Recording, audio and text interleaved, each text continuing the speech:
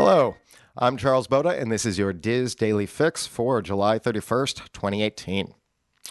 A new art exhibit can currently be found in Epcot's American Heritage Gallery, which showcases the evolution of Native American art and culture. It's called Creating Tradition, Innovation, and Change in American Indian Art.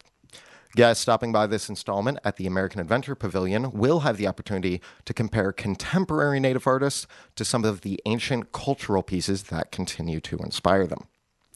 The exhibit includes 89 pieces, which represent 40 tribes across 7 geographic regions of the United States. The display will continue to update its visual offerings over the next 5 years, with art from tribes all over the country. Now, it was produced in collaboration with the Smithsonian's National Museum of the American Indian in Washington, D.C., and the Museum of Indian Arts and Culture in Santa Fe, New Mexico. Creating Tradition's dedication ceremony included a blessing from the Seminole Tribe of Florida Representative Bobby Henry and a stomp dance performed by Seminole Tribe members. Music performed by Native artists will play continuously in the gallery, which will also have 3 interactive video exhibits, where Native artists discuss their perspectives on art and culture. Some highlights of the current exhibit are, and be patient with me with my pronunciation here, fashion designer Lauren Aragon used the patterns on a jar made in the 1900s by an Acoma Pueblo potter as inspiration for his ancient resonance dress. A Pokagon Potawatomi, let's go with that, black ash hamper basket made in the early 1900s is paired with modern baskets, exemplifying how this technique is maintained over centuries. A chill cap blanket from Alaska dating to the 1890s complements Raven and the Box of Daylight, a 2017 glass sculpture by Preston Singletary. This piece shows how Singletary experiments with designs from his Tlingit heritage and mediums beyond tradition native materials. Now, Kevin Gover, director of the National Museum of the American Indian, said, "I'm delighted to recognize this association with Disney as their leadership shares the vision and creativity of contemporary American Indian artists with international visitors. We hope Epcot visitors will see the American experience begins with the American Indians who have always been here." So make sure to check that out soon. Now, the cast who comprise the Guardians of the Galaxy have released a statement in support of James Gunn. Posted on many of the actors' Twitter accounts, the letter was signed by Chris Pratt, Zoe Saldana, Bradley Cooper, Karen Gillan, Dave Bautista, Vin Diesel, Michael Rooker, Pom Klementieff, and Sean Gunn. Now, in lieu of reading the entire statement, here are some of the highlights from it. The letter expressed the cast's shock at Gunn's firing and explains that they intentionally took the 10 days between his termination and this statement to think, pray, listen, and discuss. While the cast doesn't defend Gunn's previous remarks, they do defend him, citing what they believe to be sincere apologies both recently and from when Gunn initially addressed these remarks in the past. One quote from it says, "In casting each of us to help him tell the story of misfits who find redemption, he changed our lives forever. We believe the theme of redemption is more relevant now than ever." Now, the statement warns against the climate that led to Gunn's dismissal, saying, "Given the growing political divide in this country, it's safe to say that these instances will continue, although we hope Americans from across the political spectrum can ease up the character assassinations and stop weaponizing mob mentality." Now, people are generally split on whether they think Gunn deserves the position back or not. And the only thing personally I would say on that matter is that this is one of those situations where both sides make good arguments, but in either case, the Walt Disney Company is acting improperly. For those people who think that Gunn should have his job back and shouldn't have been fired in the first place, obviously they disagree with Disney. But for those people who think that Gunn shouldn't direct based on his remarks, Disney knew this in advance. Disney was well aware of this. They were well aware of Gunn's apology. So it's one of those cases where I have no idea whether maybe some part of Gunn's deal was if this ever becomes a problem that he would be let loose, but this isn't information that just sprang up to the Walt Disney Company. They were aware of this, so firing Gunn is backing down on something that they already knew was an issue. It's not exactly Disney standing up for their values. They were well aware of this.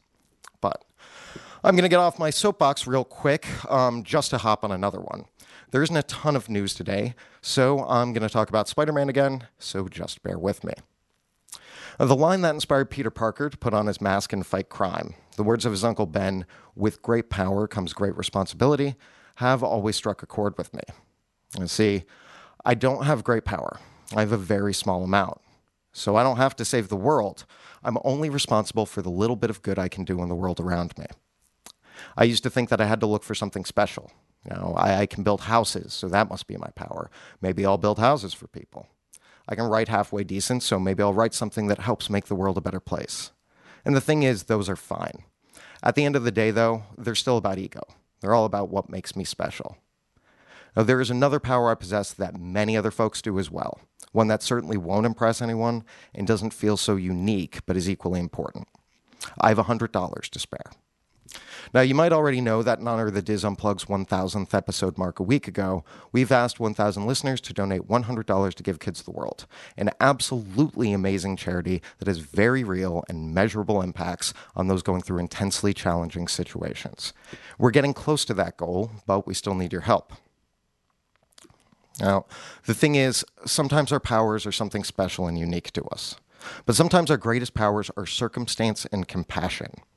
It might not be as impressive as fighting crime, but this is the real world. You won't be surrounded by adoring fans and supporters. No one is going to call you a hero, and you may never see those you help. But heroism isn't about doing something good for the thank yous. It's about sacrificing something to help another, because if people like you don't, then maybe no one else will. What makes you special isn't your skills or talents. It's the decisions you make. Your power comes from seeing responsibility where others don't, and what makes you special is that you do something about it. Now, I know spending $100 doesn't seem heroic or impressive, and it may not make you feel incredibly special.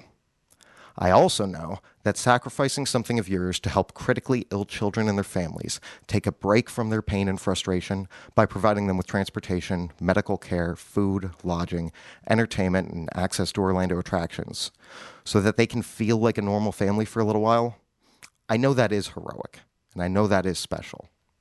And I suppose it all just depends on how you look at it. Now, you'll find links to our First Giving fundraiser in the show notes, also on wdwinfo.com, and you can also search for the Diz Unplugged at firstgiving.com.